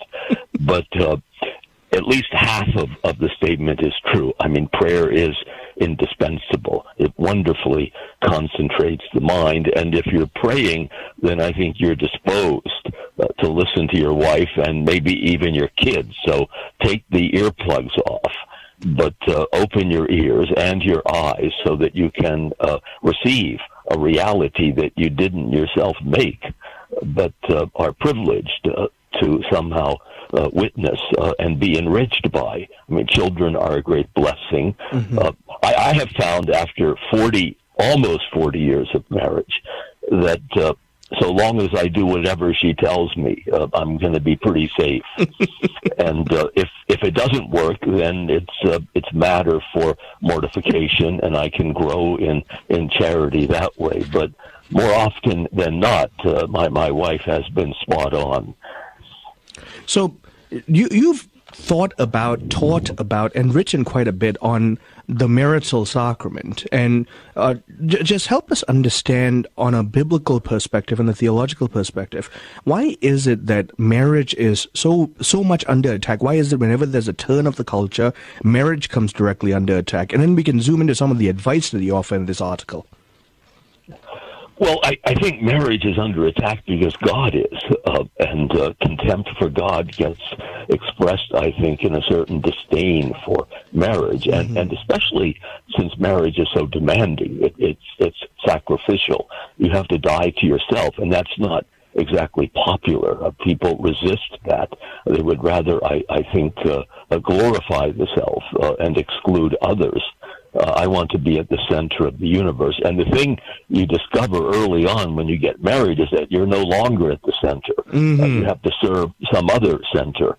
I mean, it's pretty amazing. If I hadn't been married, I would never realize how little I know, how dumb, how stupid my mistakes have been. I would consider myself quite perfect. Right. But happily, I have a wife who has the gift of candor, and she's not very shy about pointing out my shortcomings. I think that's salutary. It's good to know what you don't know. And I think that's very laudable about both our brides. I'm very grateful for the fact that the graces of the sacrament enable her to call me out on my flaws as lovingly as she does tell me I love you. So you write here that, so if, and this to me is the final nail in the coffin in terms of marital advice. So if you want a good marriage, one that will outlast the follies committed by guys like me, which is quite frankly laughable to think about. I don't think of you as a man of folly, but be sure and find a mate seriously wedded to Christ. And you make this term in no one, you make this statement in no uncertain terms. So explain to us, why is that such a crucial adage to hold on to? Yeah, well, I think that was superb advice that Fulton Sheen once gave. In fact, he enshrined it in a book with the title "Free to Get Married." Mm-hmm. You need to invite Jesus to the wedding. God needs to be part of marriage. Another name for God is love, eros. Mm-hmm. And so to the extent we love, we're able to participate in his own life, which is pure, unending love. So you can't go wrong if you place Christ at the center and the two of you mutually subject yourselves to him. Let him be the North Star that guides the movements of your marriage. And I think if you do that, it's going to turn out to be wildly successful and happy.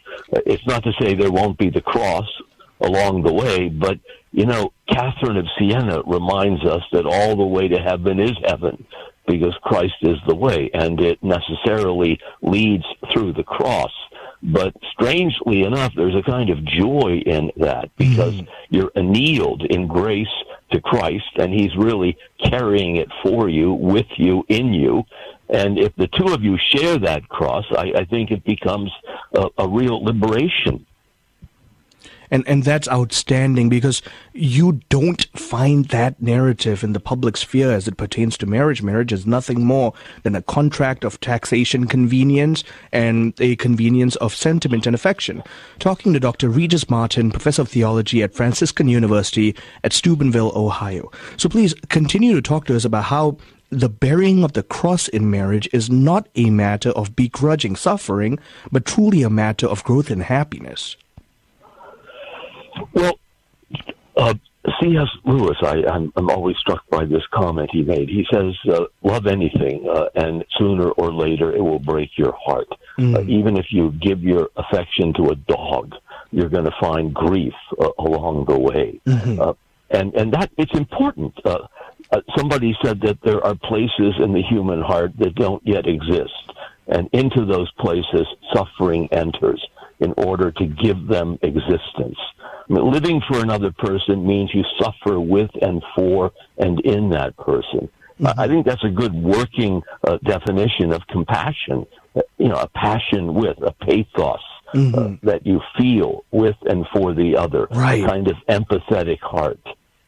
Right, and only sacramental covenantal marriage can bring that about in another person, which helps me think about Catechism 1603, that God truly himself is the author of marriage, and he has designed marriage to work a certain way. I think about on October the 2nd, just this past October the 2nd, the state of New York started recognizing polyamorous relationships as a kind of civil marriage, if you will. And in the sight of all that, you're telling us that marriage is under attack because God is under attack, and God alone is the author of marriage. So this seems to be an insurmountable task. How do we make this work? Well, you can't succeed without grace. Amen. Jesus is very explicit about that. Without me, you can do nothing. And I think he means it more than just morally. He means it metaphysically. It means the only thing you can do, take ownership of, is nothing. And that's another word for sin. The absence of the good, love's shadow. That's all we can do without grace. Right. And marriage is the sacrament which Jesus himself instituted in order to confer grace. I mean, marriage has been around a long time. It antedates even Christianity. I think Chesterton had the sense of it when he said, sex is an instinct that eventuates in an institution. And that instinct has been inscribed in the human heart from the beginning. But marriage, Christian marriage, raises that instinct, not just to an institutional level, but to the level of a covenant, a sharing, a participation in God's own life, God's own love. And that's a pretty strong impetus for going forward. That's what sustains us. Right. And from covenant, Christ elevates it to the level of sacramentum, truly a reflection of the interior intimacy that the Trinity shares. So in light of that, just help us understand when Paul writes, wives be subject to their husbands, which is a common attack against the Christian understanding of marriage. Just help us shed light on, for our listeners, what is really to be understood from that? Well, I think just to begin with, the wives have all the advantages here. Yes, okay, Amen. You're subject to your husband, but remember, the husband is subject to Christ, and he has to suffer and die for you. That's pretty demanding.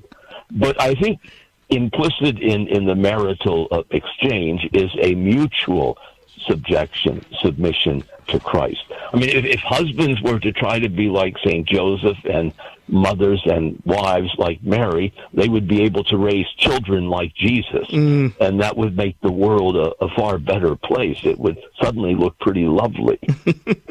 And that's why we have the Holy Family not just as a school of prayer, but a model of the domestic church. There's a kind of liturgy that we are called to inscribe in our family life, in the way we live out our marriage.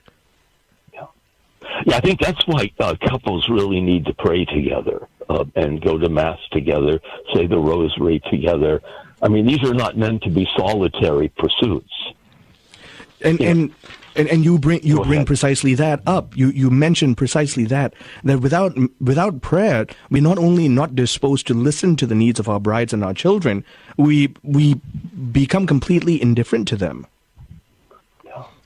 Yeah, there's a great line in Pascal about prayer. He says, look, God instituted it so that he might confer upon his creatures the dignity of becoming a cause.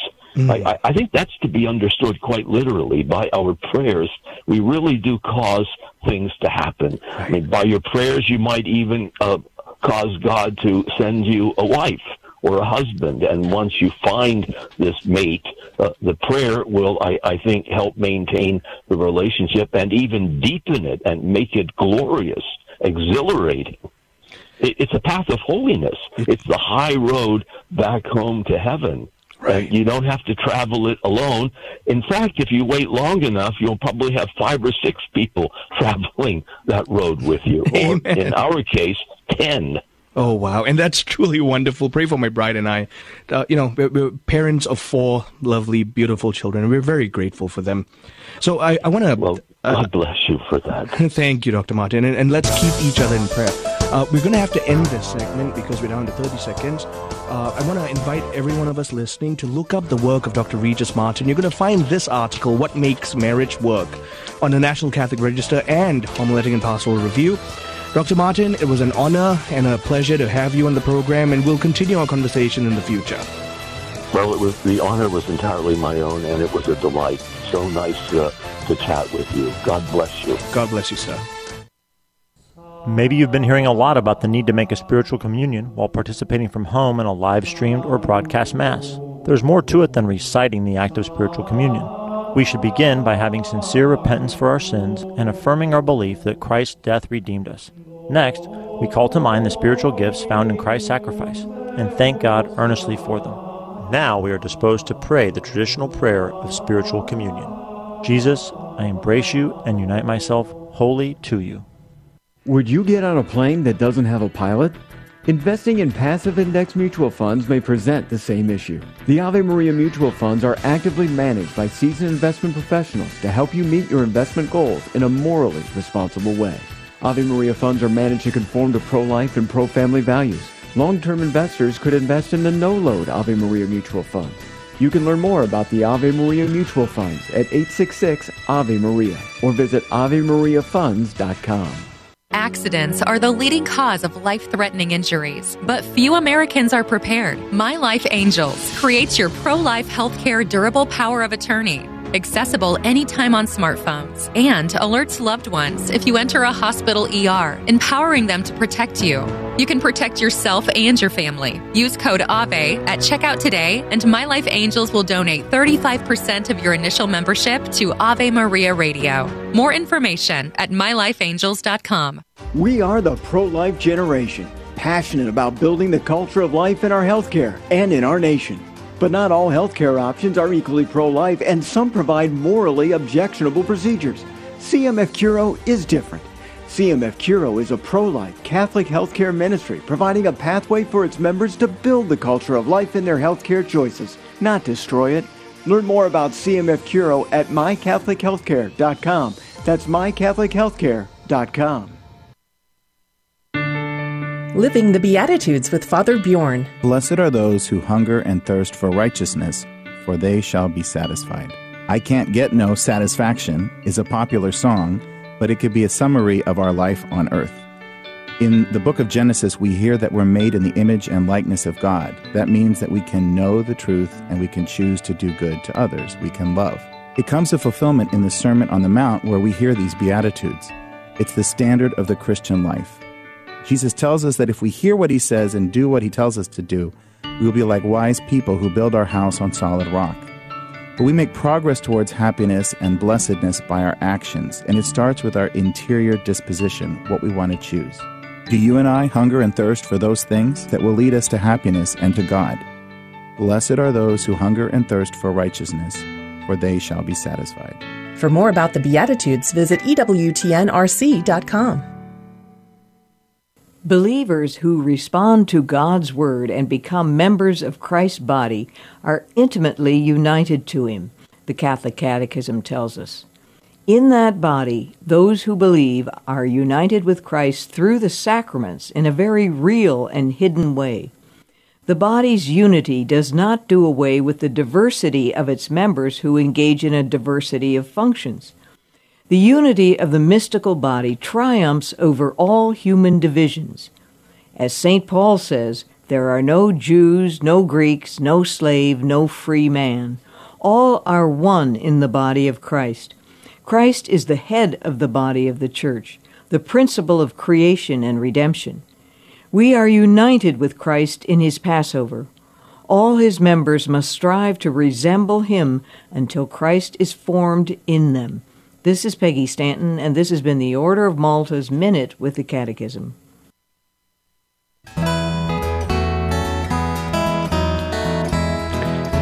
Good afternoon. Welcome back to Kresta in the Afternoon. Marcus Peter here, filling in for Al Kresta. Nothing so much presses a man's heart as love.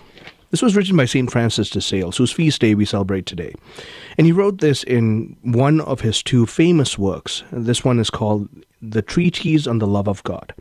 If a man know that he is beloved, be it by whom it may, he is pressed to love in his turn. We want to talk about the reality of St. Francis de Sales being the Doctor Caritatis, the Doctor of Love, the Doctor of Charity, as the Church has named him.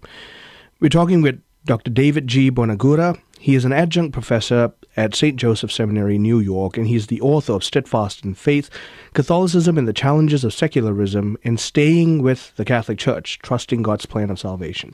David, how are you doing? Hello, Marcus. How are you? I'm very well, thank you, and it's really good to hear from you again. Thanks for having me again. So let's launch right into this. I want to start by asking you, it would have been far too on the nose and too easy for the Church to have named St. Francis de Sales the Doctor of Spiritual Direction. Instead, he's known as Doctor Caritatis, the Doctor of Love. Why is that? That's a great connection there, from the Doctor of Spiritual Direction to the Doctor of Caritatis of Love, precisely because the spiritual life and spiritual direction, what it leads to is the love of God. Mm-hmm. So in his most famous book that anybody can read and really profit from, Introduction to the Devout Life, which is quite literally an A to Z step guide on, devout life sounds maybe fancy and intimidating, but we could put it more simply in today's terms, how to be a good Catholic. Right. An A to Z term there. But how does he describe devotion, devout, the adjective devotion, the noun? It says love of God in the sense of charity, in the sense of doing things for God. And how do we do things for God? by loving him and also by loving our neighbor as we love ourselves. That's the way of caritatis. That's the way of devotion for St. Francis. And so spiritual direction is not an end in itself. It's a means to an end.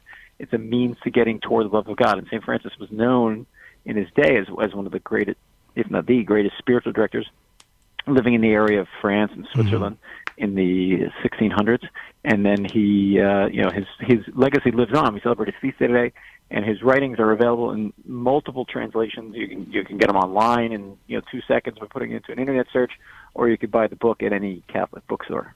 Right, exactly. And for those of you listening, genuinely just Google the work, either Introduction to the Devout Life or Treatise on the Love of God. And they are available online, but multiple Catholic publishers continue to publish them. So, you've got various iterations that you may feel free to draw from. Now, David, I want to circle right back into exactly what you were just talking about, which is that the devout life, truly understood, is one that compels us to not only receiving the love of God, but to deeper love of God ourselves, and then by virtue of that, our neighbors. In order to further extrapolate that, we need to first ask ourselves, what does it mean to love? What is love by Francis de Sales' understanding, by the Catholic understanding? The classical definition of love is to will the good for another, to will the good for another. So when we try to, what is truly good, when we try to bring that to a person, whether it be, like, for instance, giving food to the poor, or the spiritual works of mercy, instructing the ignorant, or maybe something more simple and more mundane, like giving something to our children or our neighbors in order so that they can, doing something nice for a neighbor, like making cookies for his or her birthday, something to that effect. Any sort of small thing, and St. Francis is kind of like, I think people are more familiar with St. Teresa's spirituality these days, the little way. St. Francis wasn't, he wasn't saying, go get at the head of the army and go lead the troops into battle, and that's how you become a virtuous and devout Catholic. No. He was much more of the sense of doing the little small things. That's how we show we will the good for another, and also will the good for ourselves, teaching us how to love ourselves in the proper way, in the way that God would want us to do. Right. So by developing the virtues, which we can maybe speak a little bit on. There's so much to say on that with St. Francis de Sales. So this present modern notion that we have of love, this love that seems to be born out of an understanding of the individualistic expressionism, that I love because I'm looking for some kind of fulfillment. It's born of the passions. It seems to be driven from the affect. It's a complete perversion of what true love actually is. Exactly. So love is a verb. It's an action that we do. It's not simply a feeling. When we think of romantic love, what the Greeks called eros, there's feeling attached to that. But when we're talking about love in the sense of caritas, charity, that's the love of willing the good for another, of trying to do good for another person, to sacrifice oneself for the good of the other. Those are things that you could do without feeling. In fact, you could do that even with negative feelings. When that's right. A parent goes charging up the stairs in the middle of the night to help a child who's crying or upset, mom or dad at that moment are probably not filled with warm, bubbly feelings of love. Certainly not. But they will the good of another. Whatever that child needs, the parent is sacrificing his or her own sleep in order to, and her own comfort, in order to go comfort that child. So that's a good image to think of the love in the sense of the Christian sense of love, of Christ's sense of love, of giving oneself, not in the sense of how one feels, but of making the choice to give oneself away. Right. And just reading, so I've gone through Introduction to Devout Life as well, and I remember that there was a small season of life where every day all I would do was read chapter 1. And it's not because I'm that thick-headed that I didn't understand it. It's that every day I wanted this to sink deeper and deeper into me, right? And one of the things that he highlights is that there's a kind of directionality about love as true love. The modern secular notion presents to us as if love is this euphoria. And because of that, it's all about the self. Well, the problem with that is if that's love, then I can, by definition, fall out of love the moment I stop feeling the euphoria. Meanwhile, Christian love, the love that Francis de Sales is talking about here, is one that compels me out of myself. It compels me to selflessness. It compels me to will the good of the other over the self, because very often I don't feel like doing this thing, and yet love draws me to do it. So tell us more about that. Right. So the idea of love as a verb, we can think when you just formulated that question, I thought of the line from St. Paul, Caritas Christi urget nos, that the love of Christ compels us. That's right. That his sacrifice that he gave for us compels us to do the same in imitation of him. So when we call ourselves Christians, that means we're doing our best to live in the way that Jesus Christ himself lived. Not an easy task. We all fall short of it. But nevertheless, that's the goal, that no greater love has a man than this, to lay down his life for his friends, right. Our Lord tells us. That's the model of love that we're looking for, and it's hard. It's really difficult. Yep. And especially you dig into the spiritual life, and man, even the little things is where I think where the real tests are. Right, one thing, not to be mean to our neighbor and spit on him as we walk by his house, perhaps. But we're talking another thing with these little things where someone at work, say, asks for something, and our mindset is to do something else, and we're pricked up that no, I don't want to go do this, and to overcome that inclination to clam up or the inclination to be selfish and to lay down one's life for one's friend. In this case, lay down life in the sense of lay down what I'm doing, lay down what I prefer to do, lay down my comfort, and give of myself so that it hurts. It's something that requires constant training and prayer and preparation for it. And we will fall short, but nevertheless, that's the goal that we're always striving to reach for, and it all comes from just imitating Christ. Right. So when Francis of Sales talks about devotion and the devout life, he really is talking about an expression of love that is owed to God. I guess in classical language, we would imagine this to be akin to the virtue of religion, giving to God that which he's owed. Exactly.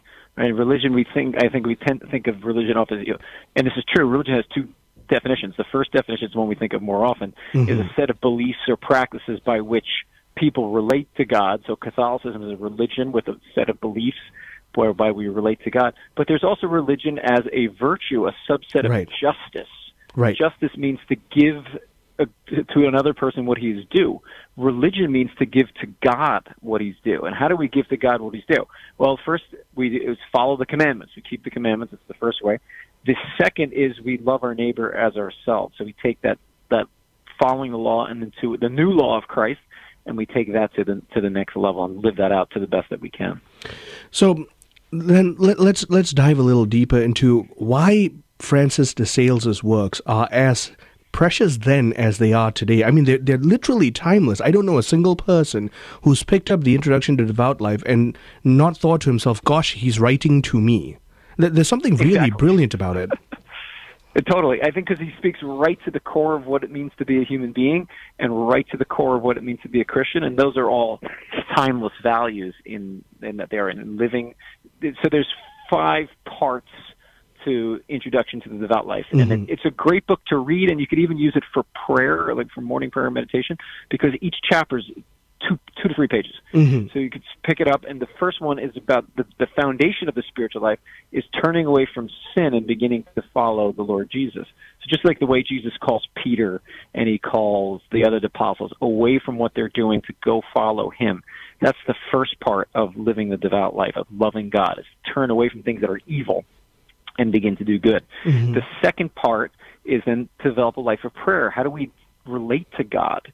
Who is he? How do we show that we love him? How do we come into a relationship with him? That's the prayer. And St. Francis of Sales got all these recommendations of how we can pray the Mass better. What do we do when our minds are wandering? How do we meditate on the Gospels? All those little things, little pieces of how to pray are all included within that part. And then I think really importantly, the third and fourth parts are given to, respectively, developing virtue and overcoming temptation. 2 things, 2 essential pieces of the spiritual life and of the Catholic life that we too often just don't pay attention to for whatever the reason. But number 1, developing virtue. What is virtue? Virtue is a good habit.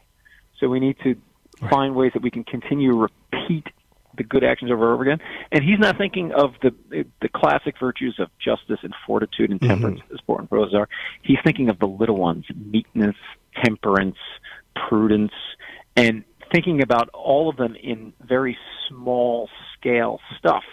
So how can we, for instance, hold our tongue when someone says something that irks us? Mm-hmm. Or how can we respond in charity to something, to some sort of challenge that we meet when we're, say, at work? So he's got all these little small-scale things that help us in the daily goings of our life, the virtues. And then finally, how to overcome temptation. He's got all this great advice on all different types of temptations, too, whether it be sexual temptations or temptations to gluttony or any of the other, or anger, or any of the other the other deadly sins. He's speaking to us. He's speaking to us in the 21st century. He was speaking to those to whom he was writing in the 17th century, and he was speaking to every time in between, and he will continue to, because this is the essence of what it means to be a follower of Jesus Christ. And that's what's so truly profound. I think one of the mistakes we can make in thinking is that theology is inorganic. There's a certain kind of mechanicalness to it, and it's only to be contemplated by those who are apt to think that way, when in reality, a true theological spiritual work is one that has a real lived-out reality, and the more you study it, the more it, quote-unquote, saves your soul and compels you to bring others to the experience of the salvation. So the final, we're going to be running out of time, David. How can people reach you for all the good work that you're doing? Best place to look for me is my website, which is my name, www.davidgbonagura, BONAGURA, and also the same handle on Twitter. Well, thank you for joining us, David. The honor is always mine, and it's been a true pleasure. Been talking to David G. Bonagura, adjunct professor at St. Joseph Seminary, New York. I'm Marcus Peter, filling in for Al Kresta on Kresta in the afternoon. Stay tuned as we round off the second hour. Dr. Ray Guarendi. What's looking back at you at age 22? What do you hope to say about that child at age 22? If you're content to say, well, the way kids are turning out nowadays, counting my blessings. Parole officer says one of the nicest children he has. Or would you rather say he's 1 in 100? Morals, compassion, seeks God. Are you prepared to be a 1 in 100 parent then? You can't parent like the bulk of parents anymore. You will supervise far higher. You will screen out toxic media sewage at a rate unlike all of your friends, perhaps your family. No guarantees as to what will be looking back at you at age 22. But you want to be able to say, I think he's 1 in 100. Then you be a 1 in 100 parent. The Heart of the Interior Life with Elizabeth Jingle. St. Ignatius of Loyola describes the challenging characteristics of spiritual desolation in the 4th rule of his 14 rules for the discernment of spirits. St. Ignatius states that finding oneself totally slothful, tepid, sad, falls within the experience of spiritual desolation. Father Timothy Gallagher writes, the adverb totally is powerful here. Ignatius applies it to 3 further forms of spiritual desolation. Persons in such desolation may experience themselves as entirely slothful, tepid, and sad. When a person finds themselves totally slothful, they lack spiritual vitality. When a person is tepid, they lack spiritual zeal. And when they experience a sadness connected to their life of faith, they lack interior joy. Have you asked for the grace to identify and reject spiritual desolation in your life today? For more information, visit AveMariaRadio.net. Welcome back to Kresta in the Afternoon, rounding off the second hour of today's program. St. Francis of Sales leaves us an invaluable heritage for us to consider in terms of our growth in life as Catholics. One of the things that I want to highlight comes from Chapter 1 of the Introduction to Devout Life, which is you and I can attempt growth in natural virtue, prudence and justice and temperance and fortitude. But he highlights that when we are compelled to good actions, when we build earthly good habits, they are rare, slow, and heavy because we are relying on our own natural power to do it. But then he goes on to say this, really devout men rise up to God frequently and with a swift and soaring wing because devotion, love of God, is a spiritual activity that God's love works in us. So really our growth in this spiritual life is about running to God that He may let us in on His divine grace. Ponder on that. Until next time, God bless you and keep you always. I'm Marcus Peter. Kresta in the Afternoon is a co-production of Ave Maria Radio and EWTN Radio and carried across the EWTN Global Catholic Radio Network. To follow up on any of the guests or information presented on today's program, visit the Kresta Guest Archive at AveMariaRadio.net. That's AVEMARIA Radio.net. To listen to this or any other edition of Kresta in the Afternoon, visit the audio archives at AveMariaRadio.net. Or to order a CD of the program, call 734-930-4506 or email orders at AveMariaRadio.net. That's 734-930-4506 or orders at AveMariaRadio.net.